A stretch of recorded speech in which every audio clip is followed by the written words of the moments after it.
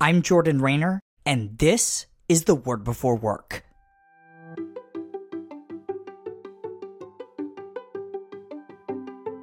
Today we're reading from Genesis 2, verse 9. Here's what it said. The Lord God made all kinds of trees grow out of the ground, trees that were pleasing to the eye and good for food. In the middle of the garden were the tree of life and the tree of knowledge of good and evil. Again, that was Genesis chapter 2, verse 9. Spain's largest church, La Sagrada Familia, has been under construction for more than 135 years because more than a century ago, the church's architect, Antoni Gaudí, laid out intricate plans to create a house of worship that would be senselessly, gratuitously over the top beautiful.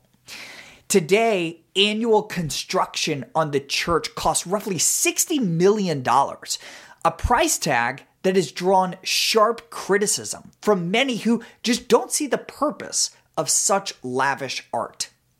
If Gaudí were alive today, I bet he'd point his critics to today's passage to remind us that the God his church worships values beauty in and of itself.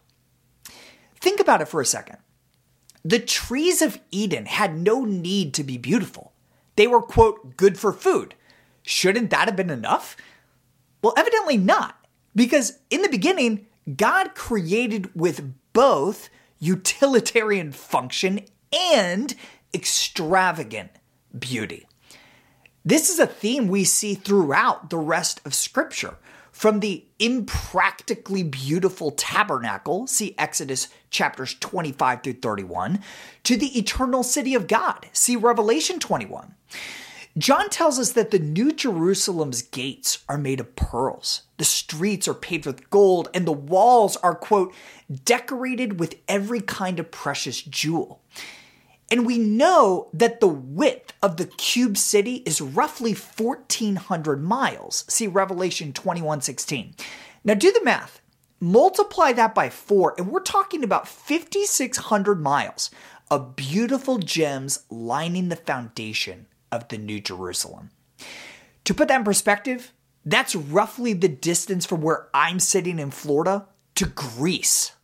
Now, what purpose do 5,600 miles of precious stones serve? My guess is none.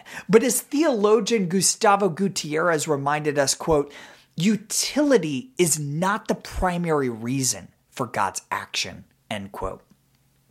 What does all this mean for you and me? It means that not everything we do has to be justified by some functional purpose. It's okay to redesign a website, even if it doesn't lead to more conversions, or paint a painting and not sell it, or decorate your office for Christmas, even if you can't, quote, prove the ROI of that investment. To create just for beauty's sake is to create and work in the image of God. Hours before his death, Gaudí was leaving work at La Sagrada Familia when he turned to a member of his crew and said, quote, come early tomorrow, Vicente, so we can make beautiful things. Believer, hear those words spoken to you today. Go and make beautiful things like your Heavenly Father does this week. Today's devotional only scratches the surface of how God's Word connects to our work. If you want to go deeper, sign up for my free 20-day devotional called The Word Before Work Foundations at twbwfoundations.com.